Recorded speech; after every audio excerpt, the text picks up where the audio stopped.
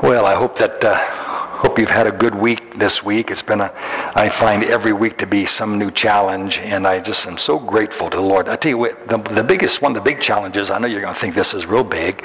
This isn't a big deal, but it is kind of a big deal to me. Every week, the last month, when I've gone over to help my dad, take care of my dad, he has lost his TV remotes. Every week. He's got 2 TV remotes, and they're gone. I don't know where they are. I thought, and I know you think, how hard can it be? Just they stay by the TV, right? But my father, for some reason, he's always carrying them off someplace. And then he tells me he can't remember where he put them. And so sometimes when I go in there, the TV is blaring really loud. He says, I don't know how to turn it down. I don't have the remote. So I said, don't worry, Dad, I'll find it for you. He's a good hider. He's good. He's really good. I've found his hearing aids too. There's times he's a good hider with those too. But I searched and I'd search and I'd search and I'd examine. I'd go through every room and I just couldn't find them. And then I thought to pray. And I said, Lord, I just don't know. I'm running out of time. We've got things to do. I don't know where this is. And could you please help me?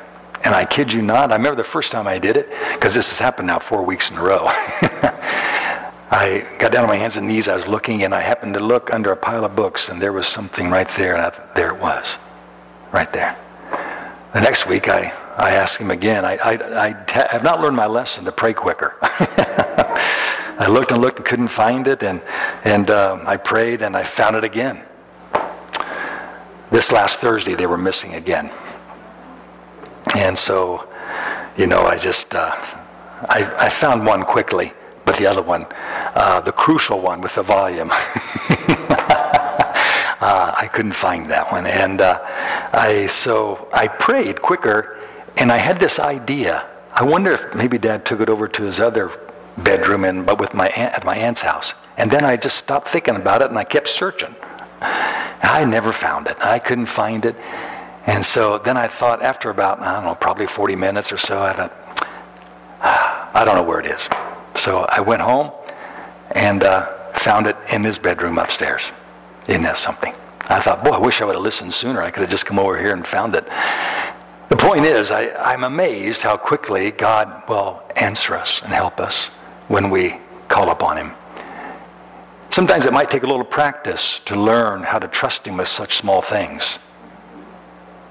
Sometimes you think God doesn't care about TV remotes, But I found out that he does, because sometimes you get exasperated and you think, this is really bothering me, Lord. How am I going to get this?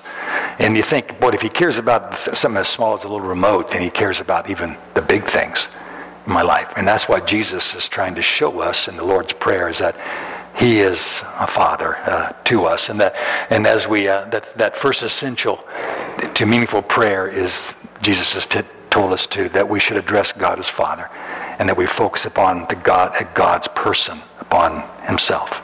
That's where we begin. You'd think we'd start with our needs.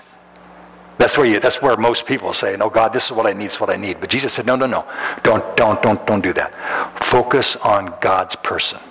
Even you're tempted to just jump in to start asking for things. Stop and quiet yourself down and focus on God's person."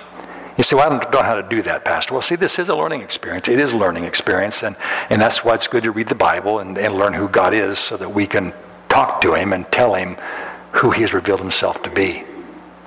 A lot of times, if you want your relationship to grow, even with that special someone who's your Valentine, it takes some effort on your part to be able to learn who they are, and then to be able to express yourself and how much you appreciate who they are. That's how relationships grow. And that's how our relationship grows with God as well. Then Jesus also taught us, he said also not just God's person, but that's the second essential member, is to focus on God's program. And we'll talk, I'll hit these again just real briefly as we go on. But God's program, or God's kingdom. And today I want to talk to you about Jesus. He talks about how an essential to meaningful prayer is to focus on our provisions, our needs. So our needs, we finally got down to our needs. God's person, God's program, or his kingdom. than our provisions, the things that we need. So we find this here in Luke chapter 11, verses 1 to 4. And if you read down here, one day Jesus was praying in a certain place, and when he finished, one of his disciples said to him, "Lord, teach us to pray," and just as John taught his disciples. And he said to them, "When you pray, say, 'Father, hallowed be your name,'" so we worship you first. "Your kingdom come, and then give us each day our daily bread. Forgive us our sins, for also we forgive everyone who sins against us. And lead us not into temptation." Father, I pray that as we look at this need, this issue of our provisions today, and praying for things that are necessary in our life, I pray you help us to see that it matters to you that we ask you for help. It matters. Pray you'll help us to just begin developing an ever closer relationship with you as we see how much you care about even the smallest things in our life. In Jesus' name, amen. I think, when you stop and think about it, there are many sad and heartbreaking situations that we have to face in this world. The book of Revelation, I'm reminded repeatedly about when it talks about the seals and that talks about the trumpets and the bowls in there. That this world is a place currently that is always full of natural upset, like earthquakes. We just were reminded Turkey had this terrible earthquake that I just read this morning, that now they're up to 28,000 people that have died. And they believe that number could very well double. But in this world, the Bible tells us there's going to be these horrible things that happen, tornadoes and blizzards and drought and cultural chaos as well. Again, those three places where it talks about the seals and the trumpets and the bowls, it describes these things taking place. It's symbolically described. Educational and philosophical disorder, wrecking people's lives. Think about how many people's lives are wrecked by going to some sort of liberal school that trains them to think anti-God. And they're demonic philosophies that are being taught in these universities, and people's lives are wrecked by them. Government upheaval, economic strife, there's physical disease and all kinds of sickness. There's all kinds of relational breakup and turmoil in the home and in marriage and in family and on and on and on. And again, the Bible tells us that these are all indicators of God's judgment, of course, on a society or upon this world, this wicked world. It's part of God's judgment. But can I tell you something? I think that's the saddest dilemma that any of us here could face this morning is this one. The inward and the inward upheaval, the spiritual chaos of one's soul. And sometimes Christians are in a chaotic mess in their souls. When things are all messed up in here, I tell you, it's no wonder things are all messed up out there. You know what? And that's why this is one of the saddest places to have all this chaos. The scriptures point out, that just as God brought order in Genesis chapter 1, as he brought order to the emptiness and to the deadness of the world in the beginning, when his light, God said, "Let there be light," and there was light, and there was order that came to the world. The Apostle Paul says the same thing happens to us. That when we receive Christ in our heart, and when God's word flourishes in our heart, we are made brand new. It's like the world is made over inside of us. The Apostle Paul tells us we're made brand new. The chaos is taken away. We're set free. We're no longer lost. We're found. And one aspect of that well-being is to know the primary and the only true reason you were born in the first place. And we've hinted at this before, but I want to just touch on it again. That have you ever asked yourself this question? Why am I here? Sometimes I think Christians need to stop and think some serious thoughts sometime, and not just rattle off cliches about life, but to really stop and say, do you really know why you are here. I mean, do you understand why you're here to the point that it really matters in your life? That it matters. That it's had a profound effect upon you, that you know why you're here. You're not just here, going through the phases of life, the seasons of life that we go through as we get older, going from maybe one job to the other, maybe having a job, the same job all your life, and getting married, or maybe not getting married, or having children, maybe not, having grandbabies, whatever it is. Do you realize it's more than that? That there's something more than that. That's all important, but there's a reason that you're here. There's a reason. And so many Christians don't stop and think about that. They just don't think about it. They don't, and since they don't think about it, and since they haven't answered that question, it hasn't affected their life. Because it'll have a profound effect upon you when you discover that. The scriptures make it clear that no one ever has come into existence outside of the involvement of the author of life.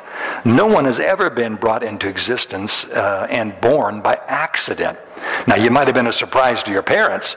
Maybe they hadn't planned on you. But you know what? That's no big deal, because as far as the scriptures go, God has never been caught by surprise with someone's creation or someone's birth. That has never happened to God. No one really knows who said this for sure. Some say Mark Twain said this, but he didn't. That's wrong. As far as we can trace this phrase back, it's to a guy named Reverend Ernest Campbell in a sermon back in 1970, and even he said that it was a common saying at that time. But this is the saying, that the two most important days in your life are the day you were born and the day you discover why. Boy, that is a really important question.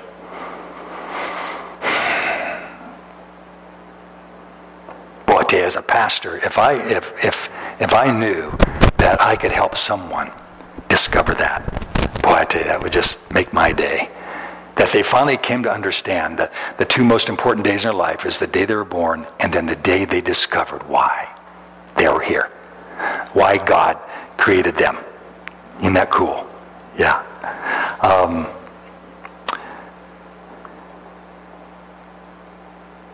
I know you might think, well, that's just a witty phrase, Pastor. Well, no, it's more than that. It really is. The bulk of the answer is, of course, to glorify God, or to know God, and to enjoy Him forever. The reason I'm here is to know God, to experience God, but also to enjoy Him. To enjoy Him. That's the purpose of man. That's the chief end of man, the Westminster Confession, of course. Now, that enjoying part is where the devil has deceived a lot of us, that he has conditioned people to think that God is not enjoyable. He's not enjoyable at all, just tolerable enough for us to get into heaven. But the devil is a liar. God is the most enjoyable person you will ever be around, ever. Listen to me. He is the most enjoyable person. When you get to know Him, when you learn to love Him, when you learn to surrender to Him, He's the most enjoyable person that you'll ever be around. Yeah, He's marvelous. I noticed a few weeks ago that I had a slow leaking left front tire on my truck. I was looking, you kind of check your tires once in a while. I thought, that tire looks low. So I checked it, and I thought, well, it is low. It's down to about 25 pounds or so, and that's not a good thing. So I aired it up to where it was supposed to be, and 30, I usually keep about 34 in those trucks. And I noticed it went down again, so I kept airing it up because I didn't have time to look at it. I didn't have to mess with it. Any men you ever been there? I just kept airing it up. I thought, I got to get that tire fixed, And so I finally got tired of airing it up after about 4 weeks. And so I made time to check it. I made time to do it. And after removing the tire, I gave it a quick examination, and immediately I saw the problem. I saw what the trouble was. It was that. It was right there. There was a drywall screw that was just fully embedded right in the middle of that tire. And how many of you know this? That drywall screw is absolutely out of place in a tire. How many of you know that? The screws and tires do not mix, you know. I mean, there are several items that aren't out of place on a tire. There's dirt, there's grime, you know, there's sand, there's mud and muck and all that stuff. There's even gravel that gets stuck between the tread, and that's okay. But let me tell you, when there is a nail or a screw embedded in your tire, that is out of place. That doesn't belong there. And it absolutely couldn't remain there. It's unwelcome, unless you want to keep airing up your tire every day, you know. So you know what I did? I grabbed my pliers and I removed the dastardly foe. You know, the thing I kept, you know, because when you're driving back to Kokomo, it's a big worry on my head, you know, like, is that tire getting lower, whatever, and. I removed that screw and prepared the tire's wound properly and then plugged that puncture, you know, and man, I checked it. It's still up. Doing good. Yeah. So if you need a tire fixed, call Pastor Tom. He knows how to do it really well.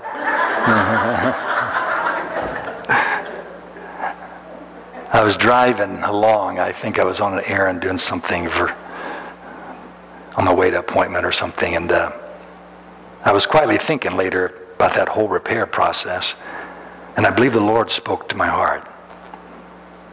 It has to be something simple a lot of times for me to get a message, to get an understanding. It was a simple thought, and again, I need simple lessons. But that screw stood out like a blaring foreign object. I tell you, when I rotated the tire, and Dave would know this because he fixes tires a lot, but as I looked at it, I knew right off the bat that didn't go there. That it was right in the very middle, and it was embedded all the way. And I thought, I know I've put a lot of screws in things. I know they don't go in tires, you know. So I knew right away that was a foreign object, and it didn't belong there. And it was contrary, listen, to the purpose for which the tire was designed. The tire would never function correctly and, quote unquote, if you will, meaningfully, except that screw be removed. And in a similar manner, loved ones, I want you to think about this. Meaningless prayer, frustrated prayer, ignorant prayer, dead prayer will deflate your spiritual joy and effectiveness in your service for Jesus. It'll put the kibosh on growing intimate relationship with your Savior. You'll have trouble really enjoying God if you don't learn to pray. There, I said it. You'll have trouble enjoying God if you don't learn to pray. If you don't learn to pray, you're not going to reject him or anything, but he just won't be all that enjoyable to you. There'll be something you don't know about him, and then that you always question about him, and then the devil will whip you around his little finger and tie you up in knots so many times. But once we know that for us to flourish physically, we have to sometimes remove objects from our body. You know, if you find out that all of a sudden you got a tumor or you got a polyp of some type, that has to be removed if your body's going to flourish. If you got an abscessed tooth, if you got a splinter in your finger, you know that's getting on my nerves and it's hurting. It's got to be removed. It's got to be taken care of. Again, ignorance and frustration with prayer is like a splinter. It's like a polyp in our spiritual life. They just lead to meaningless prayer to us, and that eventually leads to a dead, inactive prayer life. That kind of prayer existence for you is not what you were created for. You weren't created to experience prayer that way. God created you for a purpose, to know him and to enjoy intimate fellowship with him and union with him. And prayer is how that happens. It's just like the devil to make meaningful prayer seem unattainable and frustrating to God's people. A Christian with a dead, unfulfilling prayer life is like a tire with a screw in it. Meaningless prayer life, an unfulfilling prayer life is not what God designed you to be. You'll always be going flat spiritually if you don't learn how to pray. You'll always be going flat. You'll never know the true joy, the ongoing treasure of discovering the wonder of your Heavenly Father, of Christ the Son, and the Holy Spirit. The Holy Spirit wants to help you.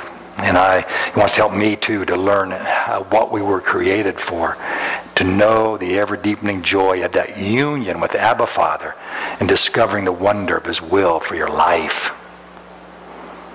Amen. We've been examining this pattern of prayer that Jesus talked about and this foundational teaching about prayer. The ability to call on God's name throughout the day. You might be thinking this. Let me just interject this. You might be thinking this. PD, you mean every time we pray, we have to move our way through this pattern? No, you don't have to do it every time. That doesn't make sense to have to do that. To have every time you stop to pray to go through Jesus' pattern. You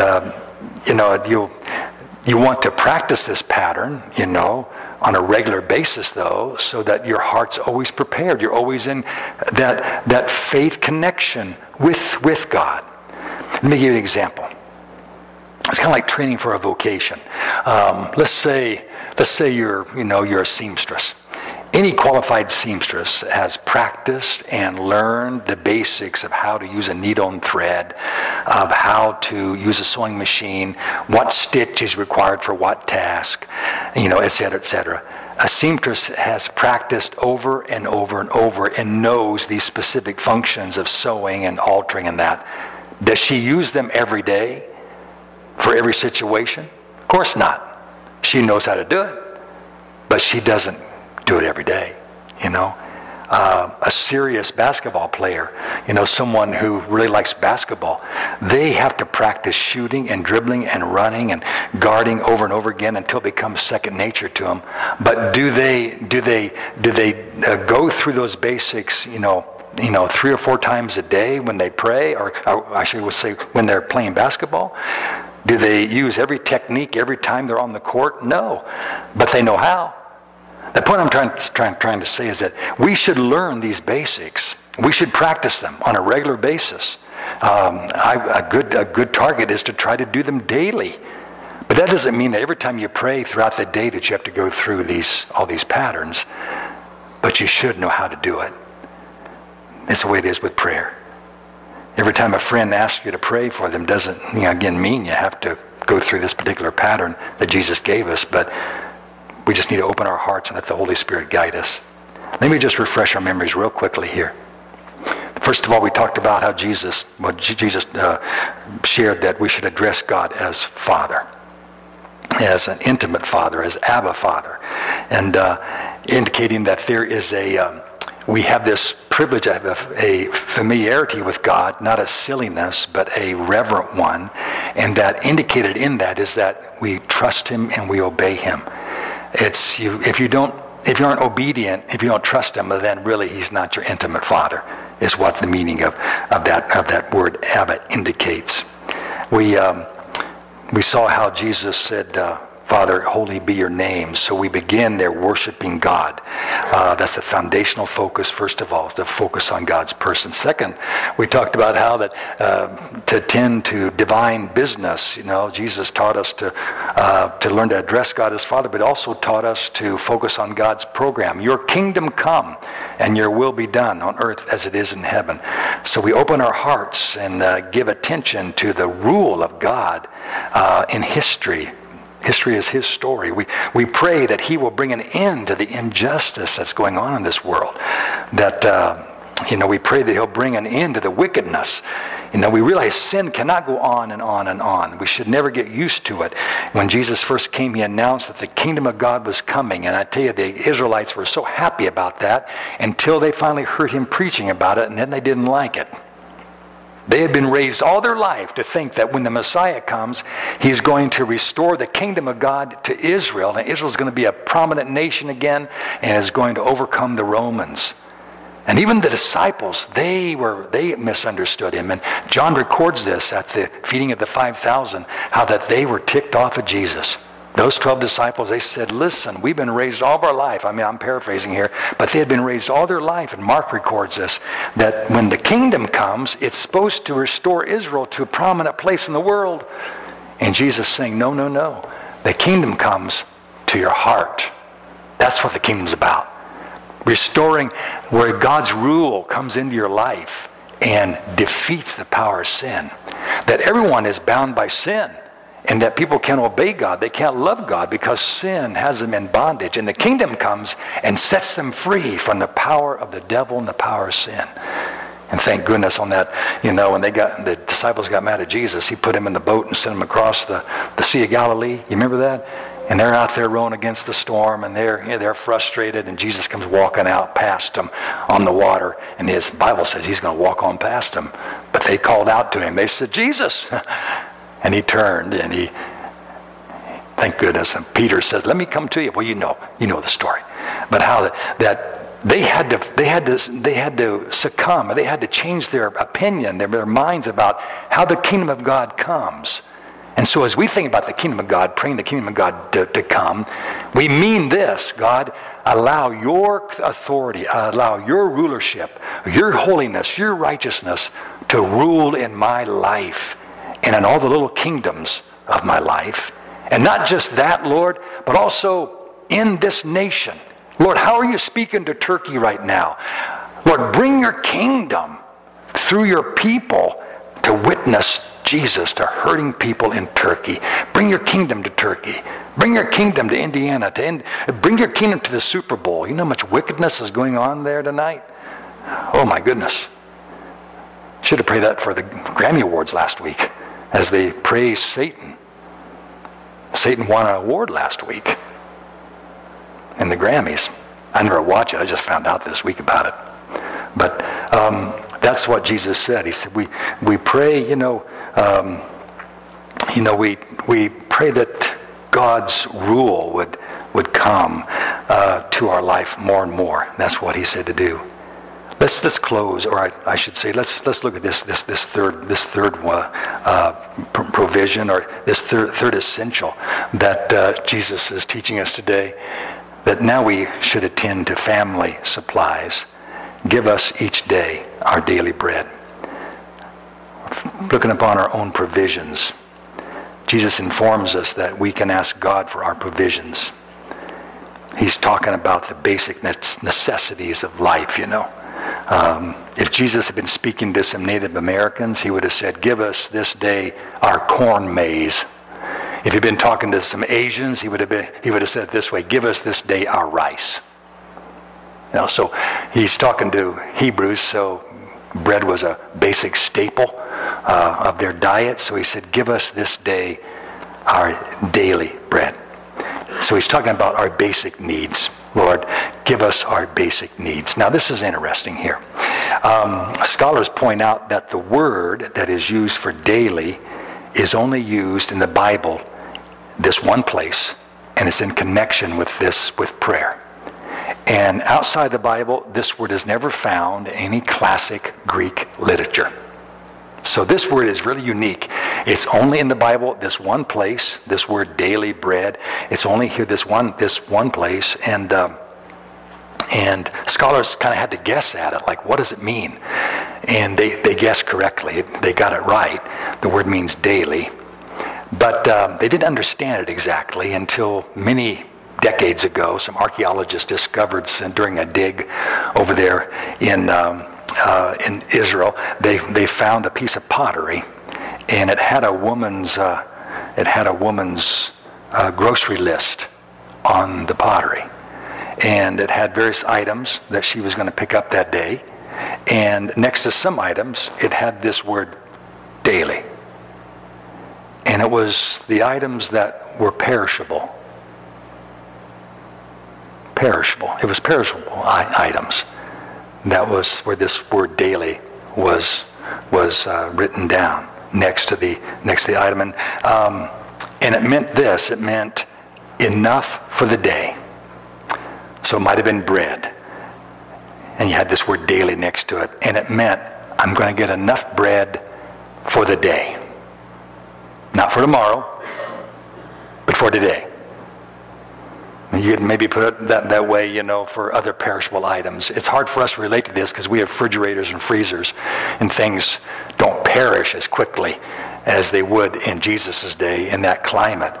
But a lot of times people had to get their food daily because it perished. and it it rotted quickly. And so Jesus said we need to pray that God would supply our needs daily. So as you pray this prayer, you're praying that God will supply our needs today as we serve him, as we serve his kingdom, and as we honor his name.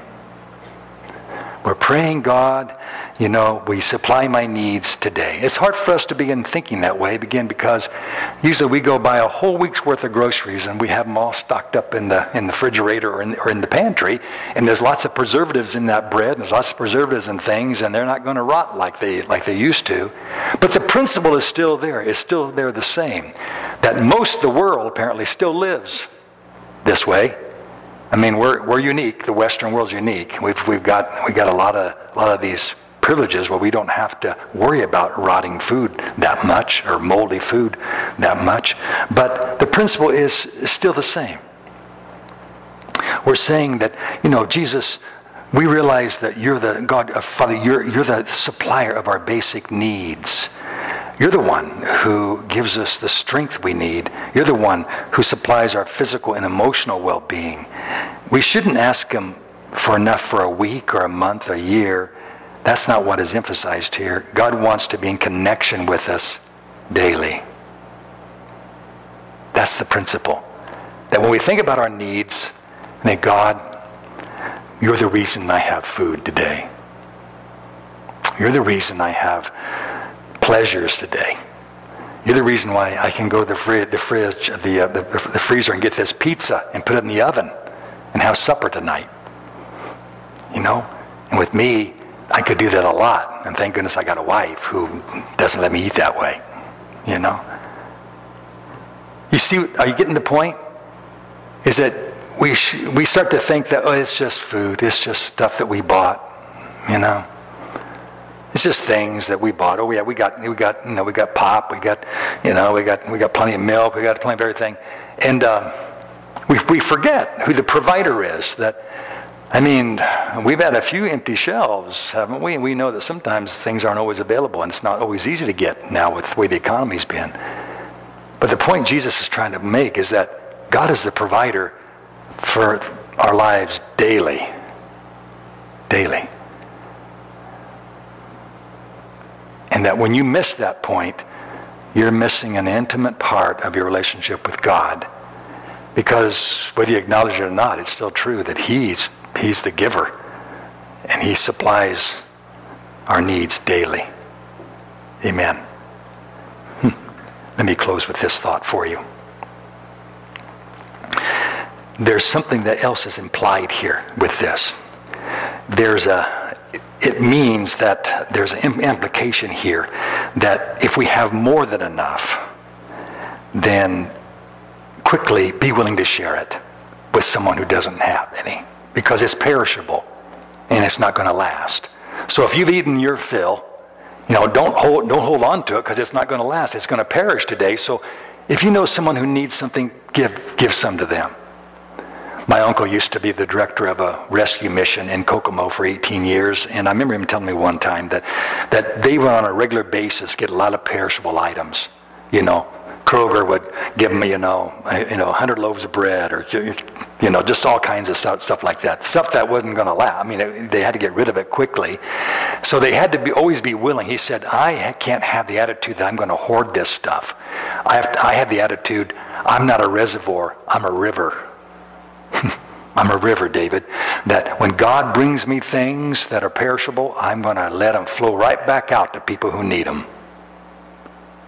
And I thought, that's right. That's what Jesus is trying to get across here. It's not that it's wrong to have 2 loaves of bread in your refrigerator. What's wrong is if you know someone who doesn't have a loaf and you're going to hold on to your 2. You know what I mean? Because someone else needs a loaf and they can't maybe afford a loaf. And it's not wrong to have, 20 pounds of hamburger in the freezer. That's not wrong. But what if you know somebody who needs 20 or who needs some hamburger? Now God's not asking you to give it all to him, but to share what He's given you. You've got more than enough, so share your perishable item with someone who needs it. Now, of course, we know there's all kinds of entitlement mentalities today, and we've got to be wise as serpents and harmless as doves. But the point is that we can't have that selfish mentality of hoarding stuff, because God's the provider. He's the provider. And we pray, Lord, give us this day our daily today. With the strength we need today, give it to us today. Amen. You know, it wouldn't hurt any of us to practice this fundamental, point. Realizing all things come from him. Even the leftovers that you've been eating all week. Amen. Father, as we leave today, we thank you so very much for being not only our Father, and also bringing your kingdom to our hearts and allowing us this wonderful privilege of knowing your power, knowing your truth, and then the wonderful opportunity to pray that you would bring that same kingdom to our families, to our sons, to our daughters, to bring that same kingdom to our neighbors who are in distress, or even to our nation, to our world, to certain nations. And we have this wonderful privilege of realizing you're the provider for our needs this day. You're the one who gives us breath today. Lord, we just need breath for today. You will take care of tomorrow and then the day after that. But today is what we need. You're the provider for us, Lord, for the food we need today. Lord, at any time we could lose our ability to get food. So we thank you. We acknowledge that you're the giver. You're the one who enables us to get it. We pray that, Father, in understanding this, that you are the provider for us of our daily needs, that it'll cause us to find you even more wonderful and enjoyable. In Jesus' name we pray. Amen. Amen. Let's stand up together. And if you appreciate the Lord, say a big amen. Amen. Thank you so much for your kind attention.